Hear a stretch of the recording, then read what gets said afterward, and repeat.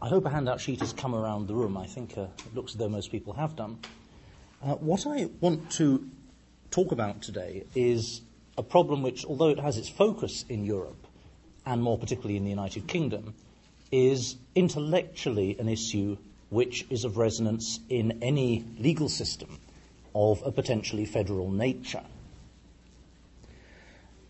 As you'll probably all know, the United Kingdom is a member of the European Union. It's also a member of a separate international legal treaty, the European Convention on Human Rights. Basically, every member state of the European Union, which was designed to be largely a free trade organization, is also a member of the European Convention, which in fact is a slightly older body of international law, which focuses on classic liberal political rights. So rights to expression, private life, association, liberty, life, and so forth, are all protected under the European Convention on Human Rights, which is administered by the Court of Human Rights in Strasbourg. By contrast, the European Union is mainly concerned with economic rights, rights to travel in order to work, receive services, rights to engage in properly competitive activity, also rights to be free from discrimination in the workplace, the original rationale behind that right being that it was a right which helped again promote efficient economic organization. Now, the legal problem is basically this. The European Convention on Human Rights is like any other international legal treaty. In other words, the contracting states sign up to it, they agree to abide by its provisions, and crucially, under Article 13 of the Convention, they agree to guarantee people effective remedies in international law in defense of their convention rights. However, it being an international treaty, in dualist systems like the UK, the USA is another such system, national courts are only allowed to recognize and enforce European Convention rights up to the extent that national law allows them to. So if you feel as a litigant that your convention rights have been breached by your national government, you can go before a national court, but only up to the extent that national law allows you. If you don't feel that national law has allowed you to argue your issue sufficiently, your next recourse is to the Court of Human Rights based in Strasbourg. Now, by contrast, the European Union is utterly unique as a legal category in terms of being an international legal system. The European Union, whose laws are administered by the European Court of Justice, based in Luxembourg, assumes that, in and of itself, its laws take priority over the laws of the member states. It also assumes that courts of the member states are required, without more, to apply EU laws, or some of them at least, in priority to national law, where the two conflict. So it's a much more overriding, binding system of law at national level. Now, there are many, many constitutional questions which I may touch on concerning the issue, how do national courts actually respond to the European Union? How do they reconcile the overriding power of the European Union with their own understanding of national legal traditions? But the point is, for present purposes, that these two different European courts, with their two quite different doctrines to do with the power of their own case law, lead to a real logical problem. First of all, how do we actually understand a composite European legal system if you have one court, as it were at federal level, that is saying, by definition, our judgments, the norms from our level of the system, take priority over anything applicable at national level, whereas the other court is saying, okay, you are supposed to, at national level, abide by our judgments, abide by our norms, but nonetheless, since we're just an international court, they have the power at national level that national legal systems accept. If the national legal system turns out to be out of line with what's required in Strasbourg, then there's a damages remedy in international law, but it's not an issue for concern nationally. How do we actually understand a federal or aspiring federal structure which have those two different weights of, if you like, federal level legal norm coming down? So that would be one issue. A second issue is, how do the courts actually cope in those small number of areas where the European Court of Justice and the European Court of Human Rights have an overlapping jurisdiction. Now, I make this point because, as might be obvious from the very bare outline I gave a moment or so ago about the competencies of the EU and the Convention, there is an overlap. The most obvious area is in anti-discrimination law. The Convention under Article 14 contains a right to non-discrimination. That's been there since the establishment of the European Convention in 1950 to 51. The European Union, again from its conception in 1957 as the European Economic Community, has had a right to non-discrimination on the basis of sex, it being felt that sex discrimination in the workplace was a hindrance to free trade. That right to non-discrimination has been progressively expanded, and it now applies to most of the grounds that in fact exist in the European Convention. So there are a certain range of cases where a litigant might, in theory, be able to take their case either down the EU route or down the European Convention route, and where national courts have the problem of trying to work out which of these two routes they should be going down themselves in a case before them, before it gets to the European level. So again, there's a tricky intellectual problem here in all European member states. Well, in explaining these points in further detail, I should start off, I think, with the domestic standpoint in the UK, as this will give us a route into thinking about the power that the two European courts actually have. I've set this out under heading 1 on the handout sheet.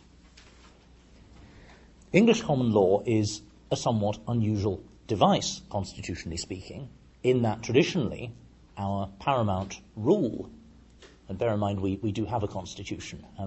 It's a point of national pride here. We do have a constitution, honest. It's just that it's not written down. But the paramount rule of English constitutional law is the notion that Parliament may pass any legislation it chooses, and no court may override or set aside that law. I'm paraphrasing here from the work of Albert Dicey, who is still considered to be the godfather, if you like, of English constitutional law.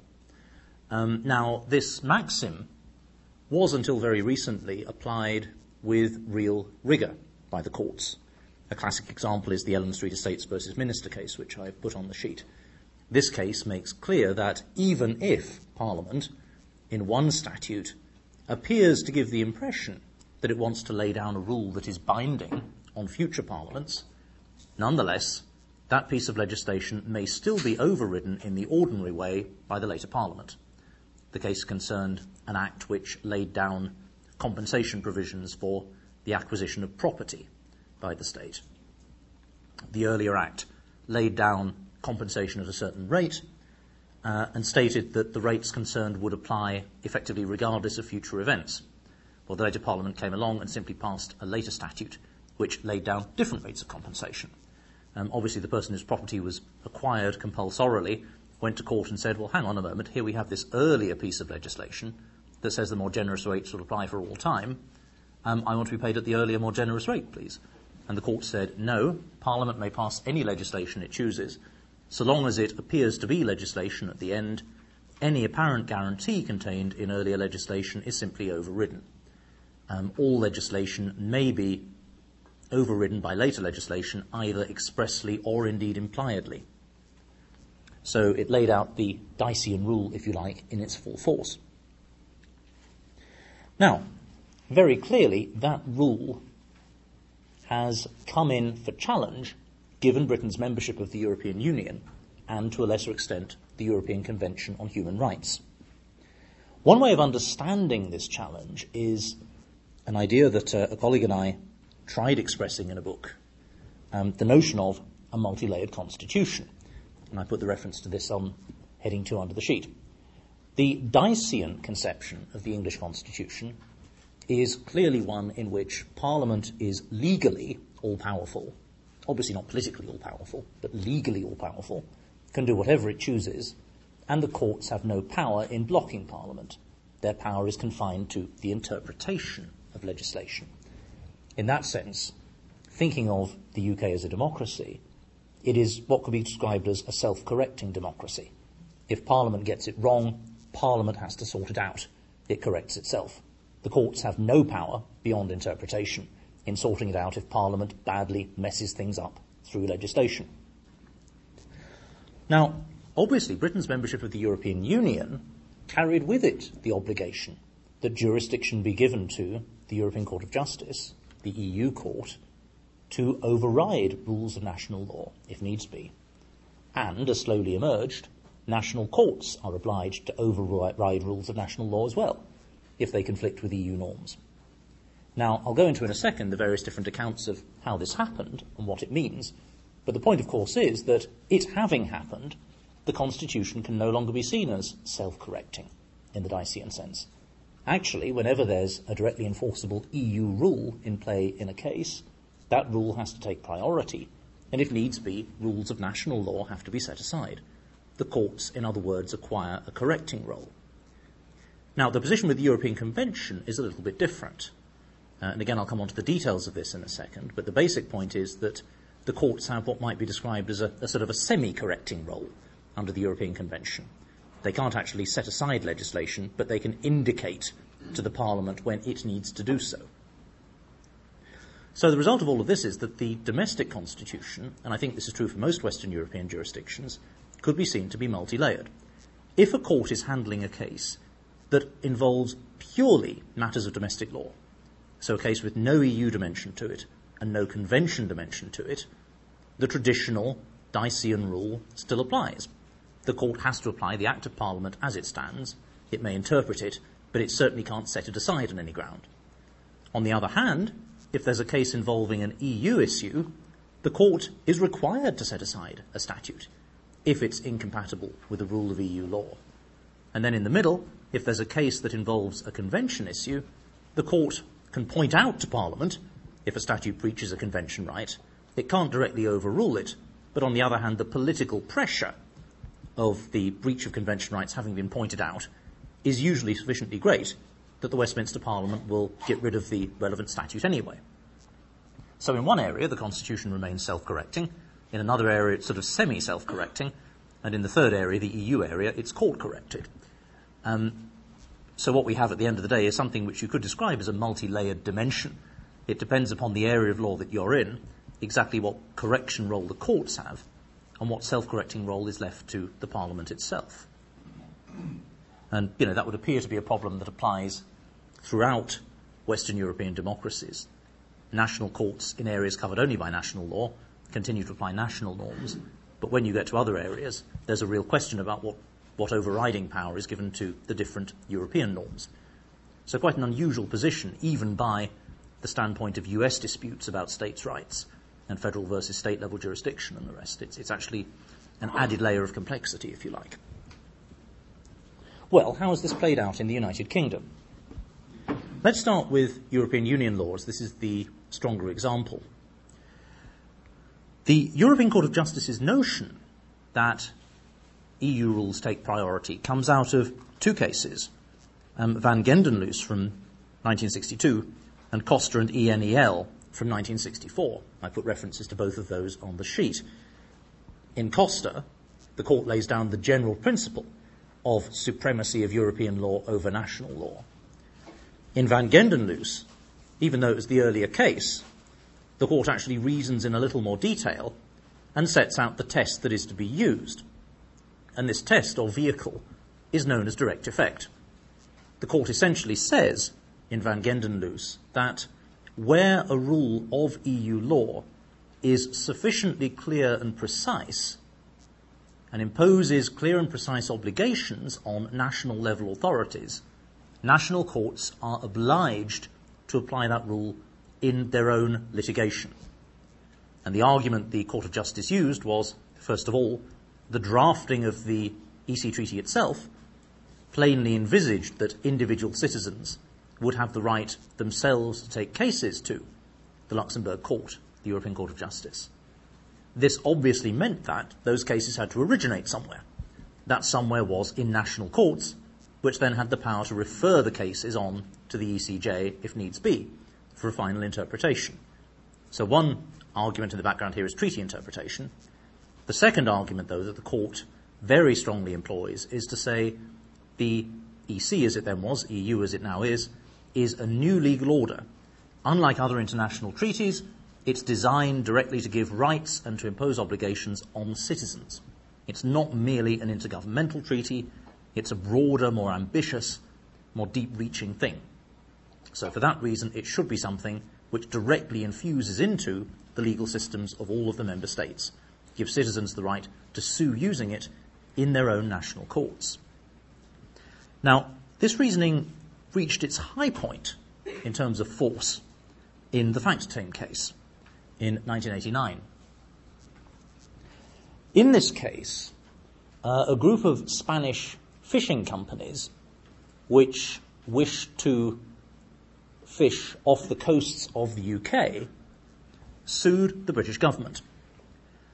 The Westminster Parliament, basically due to political fear that there would be a huge uproar in the UK if it was felt that domestic fishing stock was being, as it were, used up by Spanish fishing companies, passed an act in 1988 which imposed a very complex registration procedure for non-British companies that wished to fish in British waters. Now, fairly obviously, the details of this statute were in conflict with the rules of EU law concerning the freedom of individuals or companies to move between different EU member states to provide services or to receive them. The Spanish fishing companies embarked on litigation. And in fact, Factortame has generated something like 10 large cases now, which have made millions and millions and millions for the lawyers involved and quite large amounts of money for the Spanish fishing companies. It has turned out to be one of the most expensive issues in litigation in recent legal history in the UK. But anyway, in Factortame 2, the case that I put on the sheet here, the European Court of Justice said to the British courts, if there is any rule of national law, whether it be a statute, a rule of common law, or anything else, that is in conflict with directly effective rules of European Union law, the national courts must, if necessary, set that legislation aside and give priority to the conflicting rules of European Union law. Now, this was an absolutely direct and clear judgment. There were no ifs or buts or hesitations in it. It was perfectly plain. If there is an incompatible rule of national law, it must be set aside. Now, this, of course, presented a real difficulty for the domestic courts in the UK. Ever since Britain had joined the European Union on 1st January 1973, domestic courts had managed to get around the problem of what happened if there was a conflict with EU law, usually by quite careful exercises in interpretation or arguing that cases could be distinguished on their facts or whatever.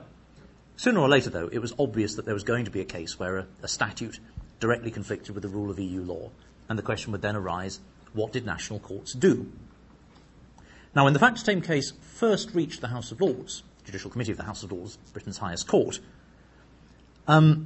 it was dealt with largely by interpretation. This is the first Factortame reference I put under the domestic perspectives heading here. The first time Factortame got to the House of Lords, the Law Lords said, OK, there may well be a conflict here between a directly effective rule of European Union law and a rule of national law. Nonetheless, we have to abide by the long-standing theory of parliamentary sovereignty and apply the most recent rule of national law. Nonetheless, we recognise that there's room for a lot of argument here, especially from the standpoint of European Union law, and so we'll refer the case on to the European Court of Justice for its ruling. Now, of course, as I've just said, the European Court of Justice answered by saying, you must apply the rule of EU law. Set aside the national statute, please. This presents the House of Lords with a real difficulty when the case gets back to it.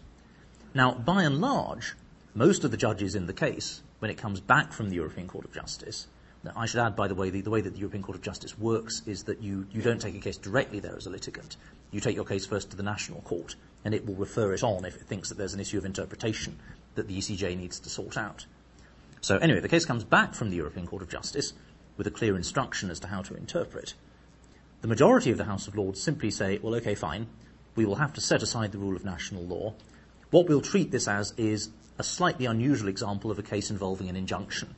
We'll treat this as a case involving an injunction against the relevant government minister to stop them from applying the incompatible national statute, and we'll go through our standard reasoning about how you grant an injunction against a government minister and the types of sensitivity involved in granting injunctions against government ministers. And I mean, there's a further different development in the case in the background about the law concerning injunctions and the rest. So the majority of the law lords just thought, OK, we'll avoid the constitutional issue and deal with this purely using injunctions-related reasoning. Now, the one judge who didn't is Lord Bridge, and it's his judgment that really is interesting from the constitutional standpoint. He tried as hard as he could do, I think, to reconcile the decision from the European Court of Justice with domestic Dacian orthodoxy. His argument was as follows. When Britain joined the European Union, obviously as a matter of international law, it signed up. It signed the EC Treaty. It signed in accord with the other member states. That, though, is an issue for public international law. And obviously as a matter of public international law, as the European Court of Justice understands the rules of the EU, EU rules take priority over national law. But that isn't enough. We obviously have to understand why a national court can give priority to a rule of EU law involving setting aside a national statute. The way we can do that, he argued, is as follows. When Parliament agreed that Britain should join the EU, it passed a statute, the European Communities Act 1972, so as to set out the rules of European community law, to set out the role of courts in national law, now that we joined the EU, and so on. That statute contained 3 sections, sections 2.1, 2.4, and 3.1. Between them, those sections oblige national courts to give overriding precedent status to decisions of the European Court of Justice and oblige them to give effect to rules of European Union law and decisions coming out of the European Court of Justice. Therefore, when we, as a domestic court, abide by the judgment of the European Court of Justice and set aside the incompatible national legislation, all that we're doing is carrying out Parliament's will as expressed in sections 2 and 3 of the 1972 Act. So we're really doing nothing revolutionary. Here we've got sections 2 and 3 of the 1972 Act.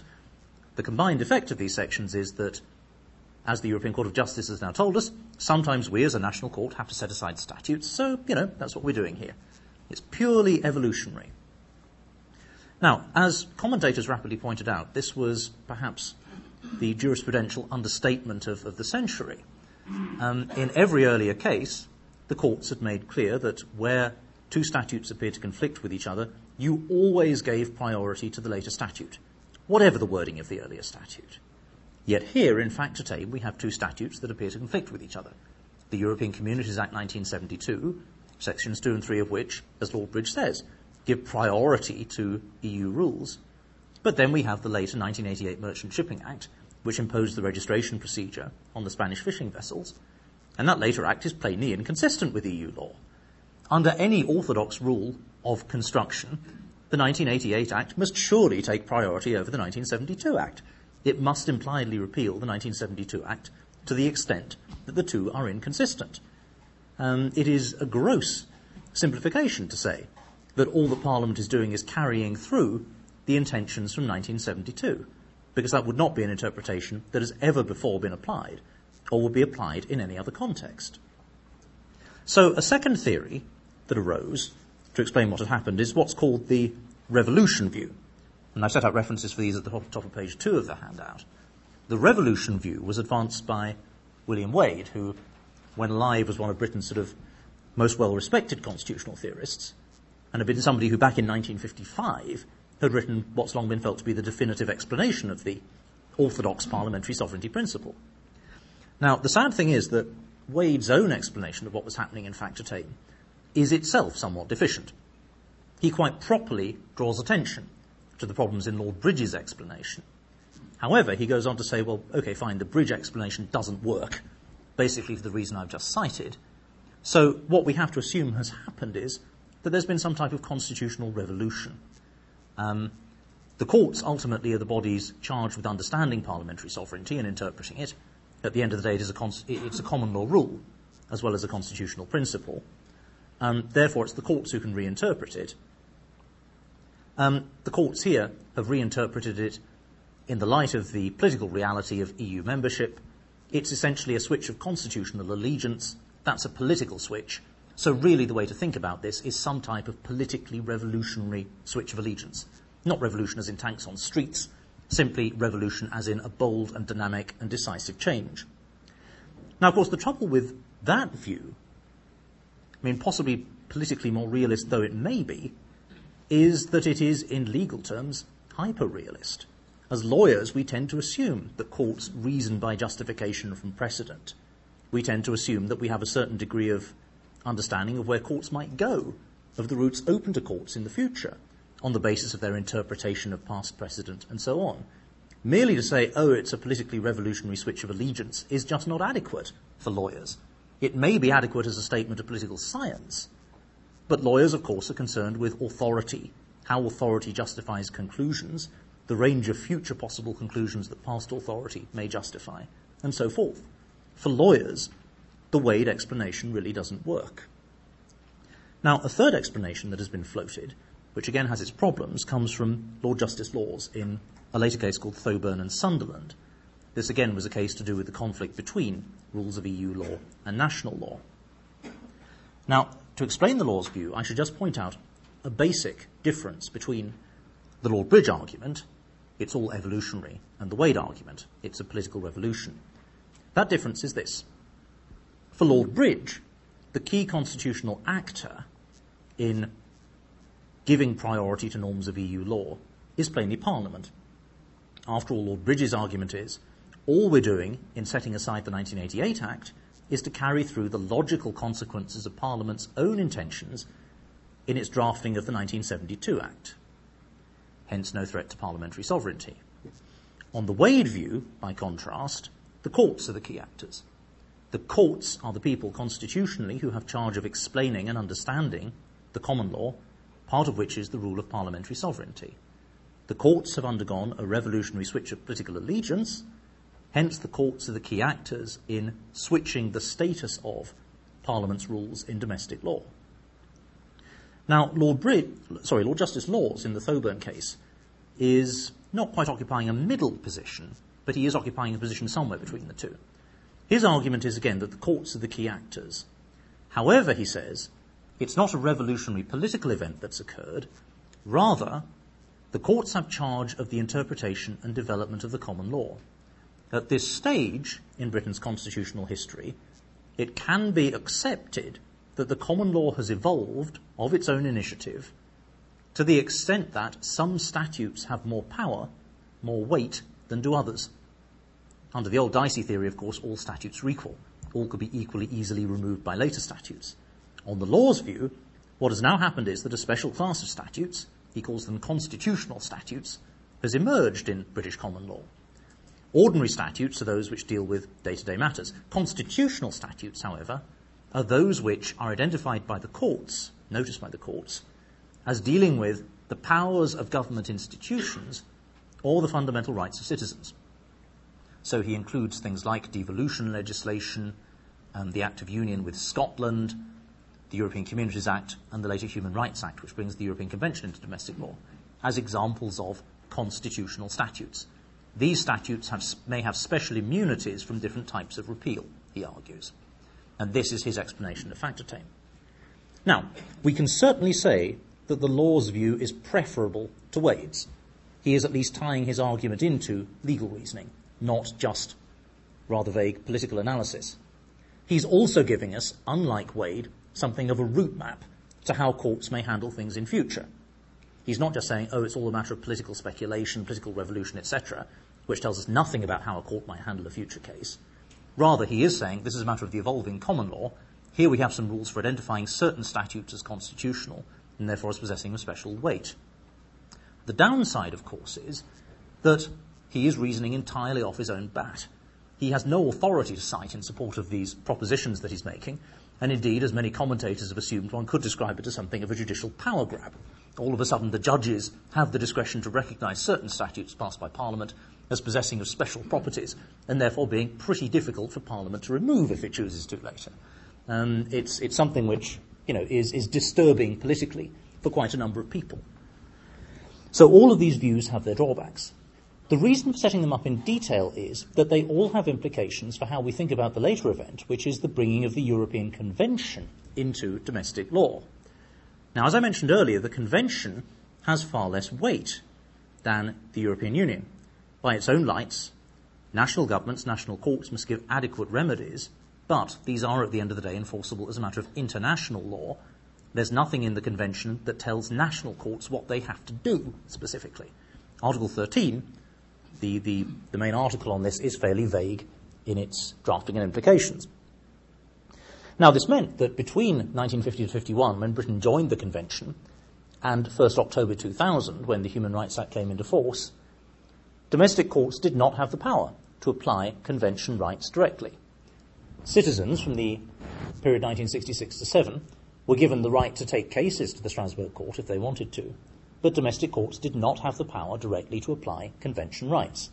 The most they could do, as was recognised in some cases at the start of the 1990s, was to take them into account in cases of ambiguity, but that was fairly rare. Now, one thing that this obviously meant was that the Strasbourg Court was itself not concerned to tell national courts that they had to apply Convention rights directly. In cases brought against the United Kingdom, pre-Human Rights Act, obviously the Strasbourg Court would issue rulings against the UK if it felt that, on a case-specific basis, the UK had breached the Convention. However, it never laid down a general statement saying UK law is inadequate because you don't have a Human Rights Act. It merely handled things on a case-specific basis. So the Human Rights Act can't be seen as, if you like, a dictate of the Strasbourg Court. It was something that was purely chosen domestically. And for that reason, the Strasbourg Court has continued largely on a case-by-case basis to say, are aspects of domestic law compatible with the Convention or not? And if they're incompatible, it's more an issue of public international law than something that domestic courts can do anything about. So there's a fundamental difference there with EU law. Now, when Parliament drafted the Human Rights Act, it obviously already had in mind EU law and what had happened there, the fact that domestic courts had started setting statutes aside for incompatibility with EU law. Parliament was determined to avoid a similar fate in the case of the Convention. Therefore, it set up an extremely unusual structure in the Human Rights Act. Section 3 instructs domestic courts that they must interpret legislation as far as is possible in the light of Convention rights. Similarly, Section 6 places an enforceable duty on public authorities to act in accordance with Convention rights. However, Parliament is exempted from that duty, so Parliament is not obliged to pass legislation in accordance with Convention rights. And furthermore, Section 4 and parts of Section 6 of the Act make clear that where a statute on its drafting is incompatible with Convention rights, all that a court may do is to make a declaration of that incompatibility. It still has to apply the statute, though, to the case. It can't set it aside. The declaration is merely a signal to Parliament that it needs to think about changing the statute for future cases. In the case in hand, the court has to apply the statute as it is. Similarly, if judicial review is being sought of executive action under Section 6, all that the court can do, if the executive can show that it was obliged to act as it did by the provisions of the statute, is again to make a declaration. It can't grant a remedy against the executive. The litigant's only recourse, where there is a declaration, is to appeal upwards to the Strasbourg Court, perhaps to try and get damages or something of that type. But obviously that's a very lengthy, time-consuming and expensive process, so most litigants don't bother to go through it. So the Human Rights Act is designed to operate in a quite different way from the European Communities Act. Now, it leaves us with two overriding problems, to tie back to the overriding themes of this talk. The first is whether the mere drafting of the Act on its own is decisive in terms of the limits of what courts might do. The second problem is how do domestic courts handle a case where there is both an EU right involved and a Convention right, given that they clearly are under an obligation to apply the EU right and set aside national legislation, but they aren't allowed to do the same thing where there's a Convention right involved, which puts them in a rather awkward position. Now, starting with the first issue,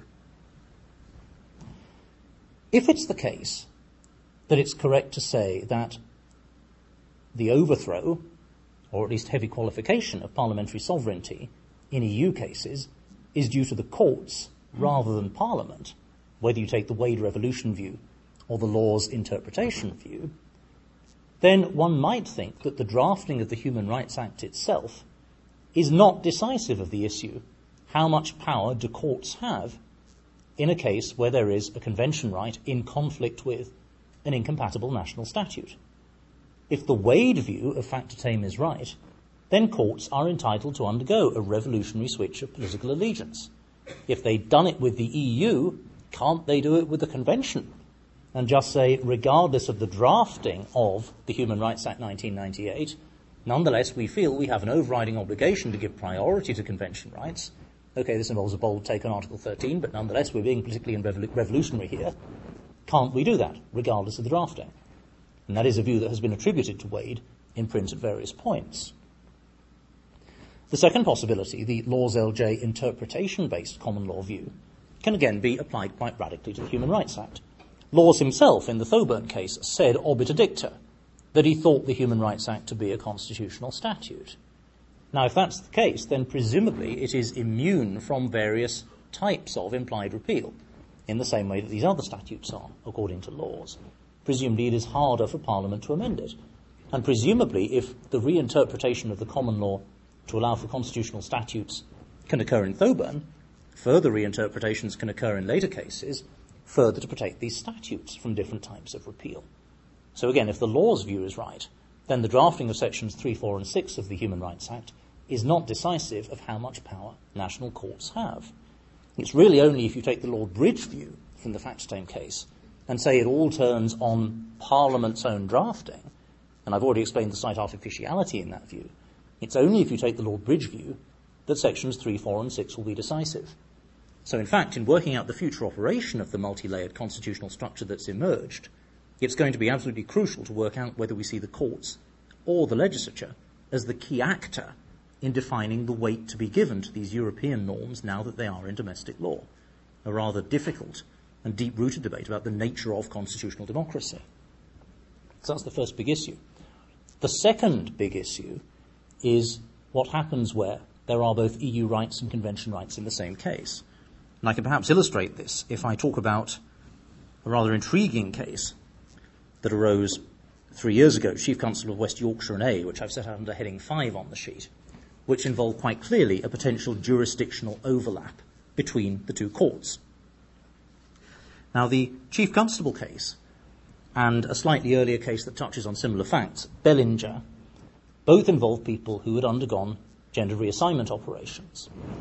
Now, the point here is that the European Court of Justice, in case law from the early 1990s, had ruled that EU law dealing with employment, where it covered sex discrimination, also protected from discrimination people who had undergone gender reassignment. So the scope of sex discrimination was given a wide interpretation so as to cover those who had changed sex, as well as those who remained in their original biological sex.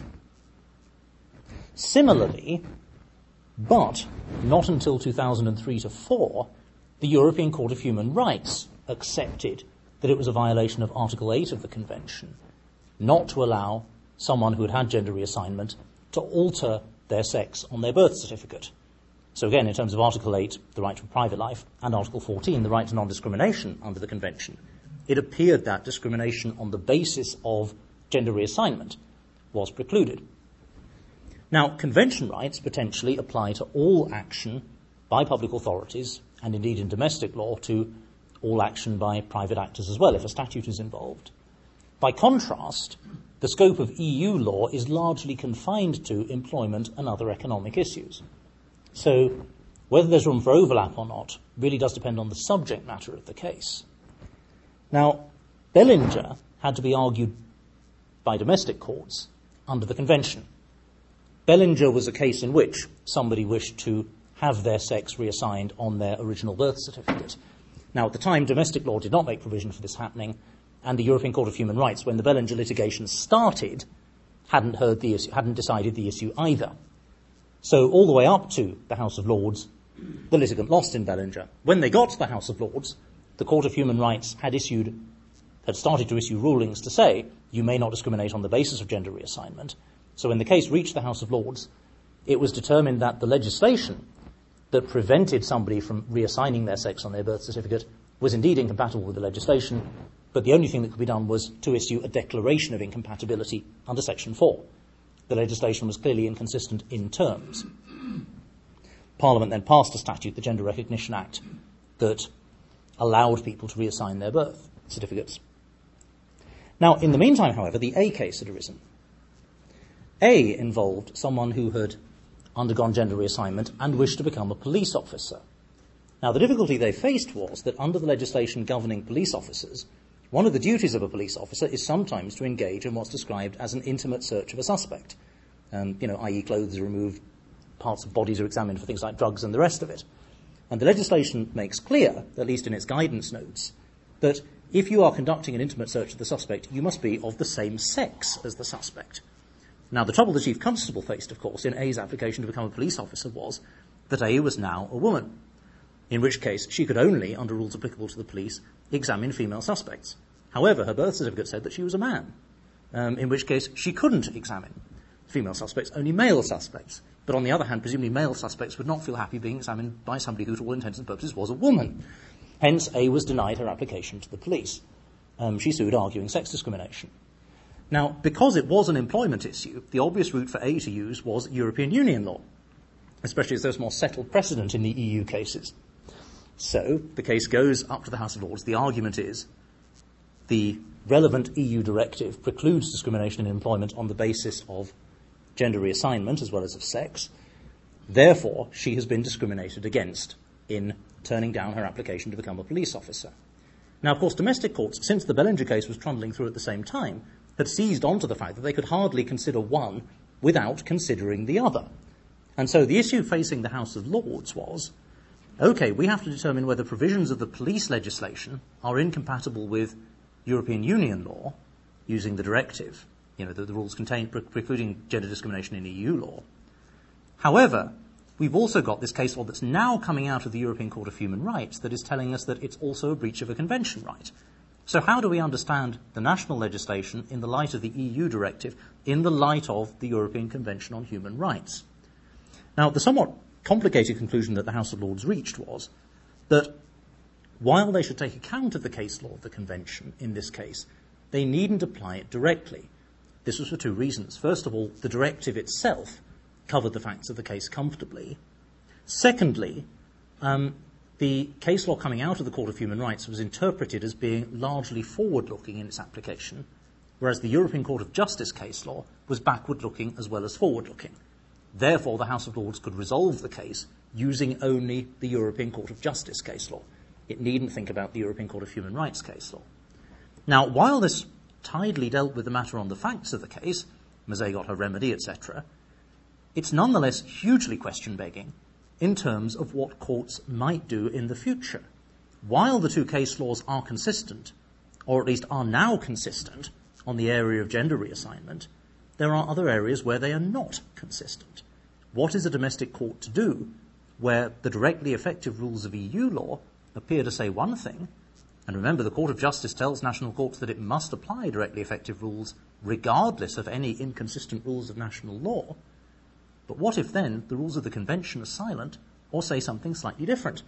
And obviously Section 3 of the Human Rights Act does enjoin national courts to apply Convention rights as far as is possible and tells them that the only thing they can do if there is incompatibility is to issue a declaration under Section 4.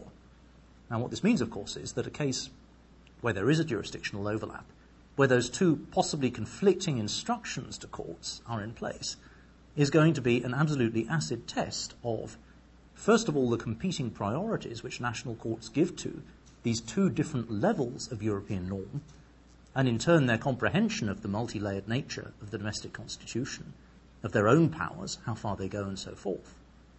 And secondly, it's going to be a test of whether the courts actually feel themselves to be confined by the drafting of the European Communities Act and the Human Rights Act, the Lord Bridge view, or whether they feel that they do in fact have the ability to go further in their common law reasoning, or even, quote, take a political decision, the Wade view, and move beyond the terms of that legislation to try to achieve a measure of harmony if there is none at European level. That, of course, again, is an issue of fundamental legal and democratic constitutional importance.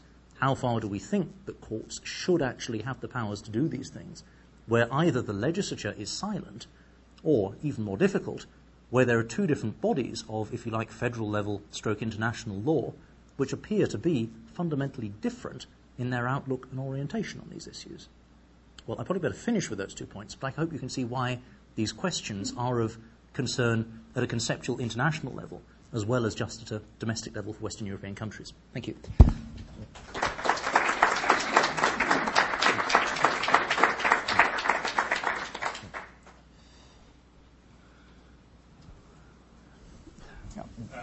Two questions. The first one is probably not very important, but I thought that when Spain and Portugal joined the EU in 86, was it, that they had agreed in their accession agreement not to fish in EU waters for 10 years. Yes, yeah. Did that come into play in the Well, it was talked about, but essentially the fishing companies managed to get around this issue. I can't exactly remember how they managed to argue that there was, as it were, a provision, a way by which they could get through that agreement. I think it was using the doctrine of direct effect, the notion that they were service providers, and essentially an informal agreement did not apply in those contexts. So, yeah. They were smart litigants. Okay, so my other question is and I don't know what, I'm wondering if laws, and he's the one that distinguishes between constitutional statutes and ordinary statutes. Did he address what would happen if you had two constitutional statutes that conflict with each other? No. But could we presume then that the old rule that the more recent constitutional statute would then override the previous constitutional statute? That's a very interesting question.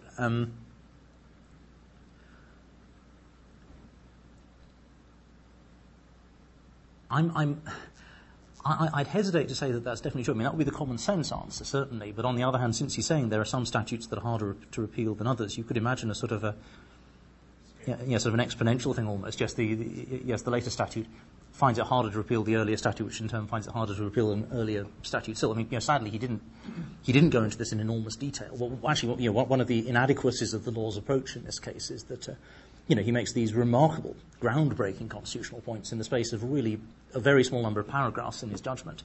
And obviously commentators and litigants have seized on these paragraphs and argued about them inordinately, but he really doesn't go into that level of depth. So how he would actually explain this, I don't know. Again, a related problem is, simply saying the common law gives special weight to all of these statutes, seemingly on a similar basis. He is ignoring the crucial point that, of course, the Court of Justice gives a far greater weight to its norms than the Court of Human Rights gives to its norms, which you would imagine should be a fairly important interpretive point in this exercise, but doesn't seem to be for him. So how he would therefore deal with an issue of that type, I'm not sure. Well, it occurred to me that with the Human Rights Act in 1998, which refers to the convention but not to EU law, that's right. It seems to me that's almost a way of Parliament, and that would be a constitutional statute. Yes. So couldn't this be interpreted as Parliament saying we don't want to have direct effect in human rights law? Otherwise, we would have said it, and we had this opportunity in the Human Rights Act to spell out how we do these things. So it seems like Parliament was in effect sort of overriding previous statutes that could be interpreted as giving all this authority to the ECJ and the EU, simply by not reaffirming that in the Human Rights Act. Yeah. No, I could see that could be an argument you'd use, yes. I suppose the counter-argument would be to say, well, hang on a moment, the Court of Justice, the court that handles EU law, does sometimes take account itself of Court of Human Rights judgments. And to that extent, if there was a case that even prima facie fell within the jurisdiction of the Court of Justice, it would still itself feel it had jurisdiction, to award a remedy against a national government that tried to block off national courts from looking at that issue by saying, this is a human rights point, not an EU point. So I can see that the Court of Justice, might respond in a hostile way to an argument of the type that you're suggesting, but I can see how you might try to run it. You talk about the tension between the courts and the parliaments, but I'm wondering to what extent the Convention on Human Rights may have been designed to work with another act or public opinion. Without knowing anything about it, I'm just thinking of a case in Spain. A guy I knew was convicted of terrorist acts at the end of the 70s. In the late 80s, the Strasbourg court overturned his conviction because he was tortured into a confession. The Spanish authorities, said, well, this is not binding on us. Did nothing, but this gave public opinion, this gave the media a big weapon for criticism, and that kind of continual raising of the Strasbourg judgment in protests and media campaigns and so forth led to a kind of gradual loosening of his sentence. But I'm wondering if it provides more of a sort of rhetorical instrument, if that was part of its original purpose. Right. Yes, that again is a very good point. In fact, there are two dimensions to what the Court of Human Rights does that could be said to reflect that. One, obviously, that you mentioned is the derogation provision. Under Article 15, a state can either derogate in general from particular provisions of the Convention if that's proportionate to a legitimate policy goal laid down in the Convention, or indeed it can opt out of a particular judgment if it chooses to. But yes, the second doctrine the Court uses is a thing known as the margin of appreciation. So what the Court consistently argues, at least in areas where there doesn't appear to be a consensus of opinion or a strong enough consensus among signatory states, will usually be that it is an international tribunal, it's a court, not a political decision maker, and therefore it's sufficiently far away removed from the original national government decision to act in a particular way that it mustn't override. It will leave it until there is, if you like, a consensus among the different signatory states. Now, obviously, that's a million miles away from the Court of Justice's approach, which is to say, EU case law takes priority regardless. And I suppose, yes, you can trace that back to purposes in the sense, I think I trace that back not so much to the purposes of the Convention, actually, but to the purposes, by contrast, of EU law. The stance, at least, which the Court of Justice takes is, EU law is here to promote economic integration. That's its job. Therefore, sometimes we have to be tough with signatory states. We are a new legal order. We're something quite unusual, if not unique. And therefore we have this overriding priority. Whereas I suppose, yes, the Court of Human Rights, although it wouldn't say so explicitly, since it's handling a more standard international treaty, will sometimes steer clear of, trampling too hard on the feelings of the signatory states. So, yes. And the Strasbourg Court has reversed itself, too. Indeed, yes. And how do national institutions deal with that? I'm thinking of the German case. Yes. Yes, yes, that's right. And equally, there have been various cases on tortious liability where this has happened. I think it tends to be in either one of two ways. One way is simply almost to treat the authority of the Strasbourg Court in precedent terms as being a bit like that of a weak federal court, if you like, in the sense that, or maybe say of a federal court in a case that mainly involves a state-level constitution. The Strasbourg Court is seen as having jurisdiction to apply a decisive rule in an area within its own jurisdiction, where the case arises directly. However, national courts retain the freedom to interpret the rulings of the Strasbourg Court. And certainly there are lots of national-level dicta that say, if there is a ruling of the Strasbourg Court that appears to be fundamentally at odds with a deep-level domestic constitutional provision, a national court might have to reserve its position. So, in that sense, there's a measure of caution which national courts usually use when dealing with rulings from the Strasbourg Court. So, they may well, if the area feels uncontentious, just be happy to say, well, okay, fine, this is like a federal court. Sometimes federal courts overrule themselves. We'll just have to live with that. On the other hand, if it's an area which appears to be more contentious to them for domestic reasons, then there's a certain amount of willingness, I suppose, to dilute or reinterpret or whatever, but that's pretty rare. So that would be one issue here. A second issue would simply be, and I'm thinking of the tort liability cases here, national courts do sometimes try and say, well, hang on a moment. The Strasbourg Court's job is to interpret convention rights at an abstract level, and whether there has been a restriction on the facts of the case on a convention right but considered in abstract terms. The Strasbourg Court has no understanding of the causes of action at national level which get people into a national court and through which the Strasbourg Convention right then has to come into play. And so a tactic which certainly many of the UK domestic courts used with the tort liability cases was simply to say, before the Strasbourg Court overruled itself, look, in the original decision, the Strasbourg Court just didn't understand the nature of the cause of action that got the litigant into the court in the first place. Had they understood the nature of the cause of action properly, they would have made the following ruling. So here's how we apply their judgment. So, again, that is a recognised technique that gets used. You mentioned conflicts between the law under the EU and under the Convention.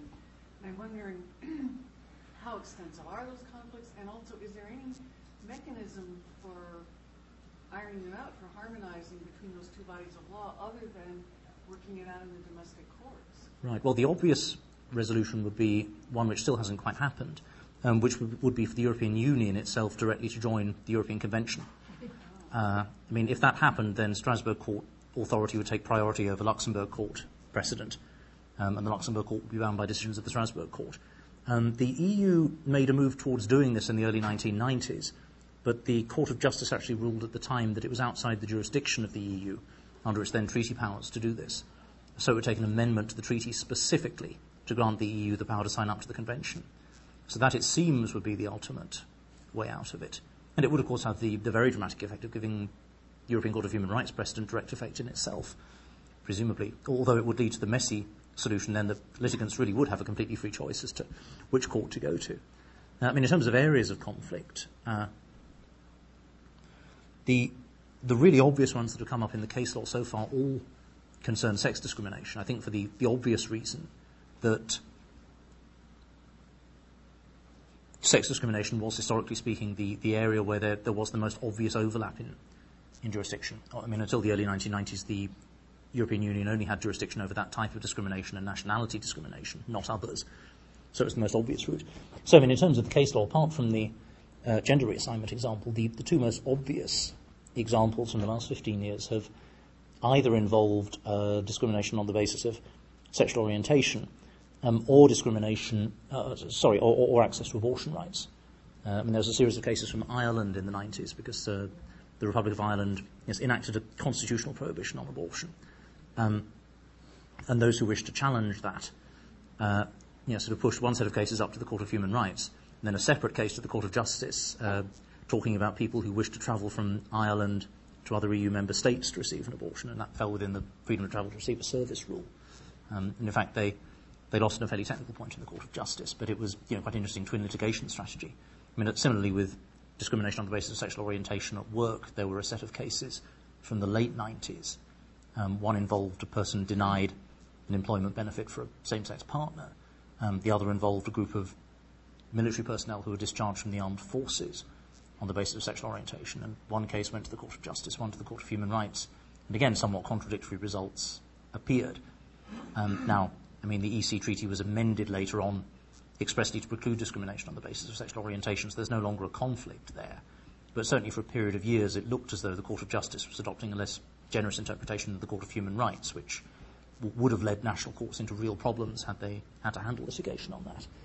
So it is something which occasionally arises. A further area would be, I imagine, though I don't think it's particularly cropped up yet, but the European Commission under the European Union has a series of investigatory powers in, for example, competition enforcement proceedings. And one could imagine that Convention Article 6 issues to do with fair hearing and the rest could come into play there, but I don't think that's really a live issue in case law at the moment. But it is sort of, I'm sorry, yes. Hi. One way to use this language, one way to interpret the literal relationship you're talking about is in terms of the location of sovereignty, who has sovereignty, and especially if we think about sovereignty in terms of who decides when law doesn't apply. Yes.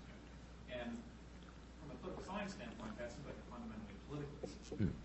And yet, your narrative is very much in terms of legal, sort of trying to sort this out legally rather than politically. So I guess I'm wondering, do legal scholars think these kinds of issues can be handled purely in legal terms? And if not, how do you guys think about the role of politics? Right. And especially when the only identifiable sovereign that you see is really at the national level rather than the supranational level. Yes. Yes, that's a very interesting point.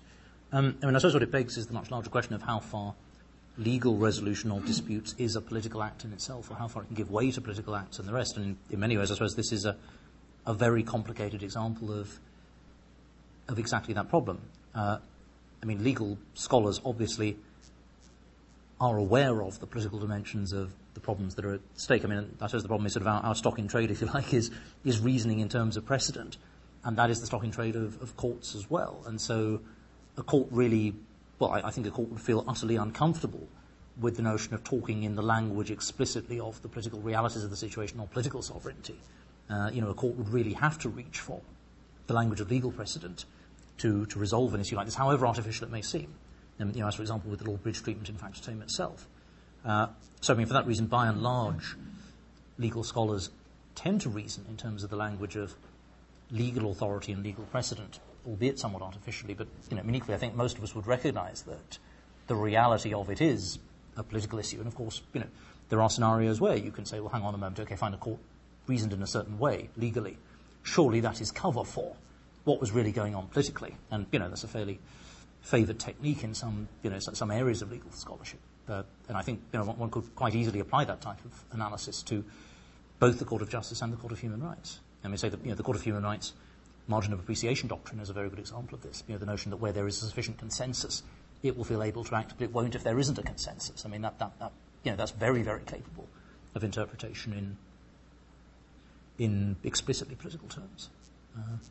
But again, I mean, there is a body of scholarship that is emerging on the location of sovereignty within the EU and how that relates to national level sovereignty. I mean, the work of people like Neil Walker or Neil McCormick is, sort of very good examples of this. So yes, there's certainly room for that type of analysis here. Yeah, I'm sure you got a. Did you have a question? I did. In the version of the EU Constitution rejected in Yes. Holland, was there any attempt to reconcile or integrate the discussion of the 400 articles to the? Yes. Surely they had room for that to cover this. No, it was fudged. It was fudged. I mean, for the reason that it was so sensitive, I suppose. I mean, the European Union was given legal personality for the first time, and which caused some people to argue that would give the overriding authority of EU law greater force, if you like. And of course, by being given legal personality, it could well be that it would actually then have the authority to sign up to the European Convention. But none of this was explicitly spelled out. I mean, similarly, I think one argument on the part of opponents of the Constitution was by having a document that is formally called a Constitution, that again is going to give greater formal standing to the EU, so again may give it greater ability to sort out problems of this type in a way which favours its own overriding power. But it's one of the very curious things of the Constitution, really. It rather, shied away from these deliberately difficult questions. Yeah. Oh, sorry, did you? Yeah, just follow up on what was said here before. Since different countries, the parliament cannot state laws that are in contradiction with Yes. EU law, is it true that would bring a democracy problem in each nation, where the population can elect a parliament that is in favor of changing some laws that we decide or harmony? Yes. But the parliament is powerless. Yes, absolutely, yes. I mean, this ties up very much to the issue again of political authority. I mean, I suppose the answer to this would be to say, well, if you conceive of the polity as being a Europe-wide polity now, then therefore what a national level parliament can or can't do isn't all that important. But obviously that's an extremely contentious view in Western Europe. I mean, in much the same way as, state sovereignty versus federal sovereignty is a contentious argument in parts of the United States. So yes, I mean, it does go to a very, very fundamental level of how do we actually understand the issue and the location of democracy. And I suppose the conflict here also would be between those people who would say, look, the EC as it originally was, the European Union as it now is, was mainly set up as being an economic free trade organisation. It's not something which should reach into every area of national life. And therefore we have to understand democracy as being located at national level. And therefore there is a real concern with overly ambitious rules created at European level. Whereas the alternative view, of course, would be to say, well, hang on a moment, actually, the economic integration part of the package was but a first step on the path to, ever closer union, as the phrase goes, which would involve a broader conception of a cross-European democracy, in which case, really what people should be doing is involving themselves in the democratic structures at European level, rather than focusing all their attention on national level. Although, of course, by and large, politics tends to occur very much on a national level still in Western Europe. So, yes, I mean, it must involve a clash between those two very different views of where the project is going. Yeah. Right. I just wonder if you have any thoughts on a question that ranges far beyond your topic. That a House of Local Authorities has emerged in the European Parliament, and it's only advisory. Yes. But yet it raises interesting questions about its implications for what we might call multi-layered governance. Yes. So as you think about that and look into the future, do you see any? How does one who spends his time studying the European Union think about this? That's a very good question. Obviously, one which has been posed recently in a number of places. If you like to complete the picture of the multi-layered constitution beyond the part of it that I presented earlier on, very obviously the other dimension, not only in the UK but in many Western European jurisdictions, is the exercise of power at local level. Has a similar body. Yeah, that's right. Yes. But the further dimension is the exercise of power at local level. So in the UK, of course, we have parliaments in Scotland, Wales, and Northern Ireland. Most European countries are federally structured. So a further issue would be how you actually understand the power of local legislatures or local executive bodies or even local consultative bodies, as with some of these regional institutions. That are reaching beyond the state. That's right, yes. In fact, a further nice issue here would be questions to do with national independence movements. To refer back to the work, say, of McCormick, there are plainly certain regions or states, depending how you define them, which are at the moment parts of other European countries. E.g. Scotland within the UK, or I suppose the Basque region in Spain would be another example, in which many people, for good or ill, sort of have aspirations towards greater autonomy.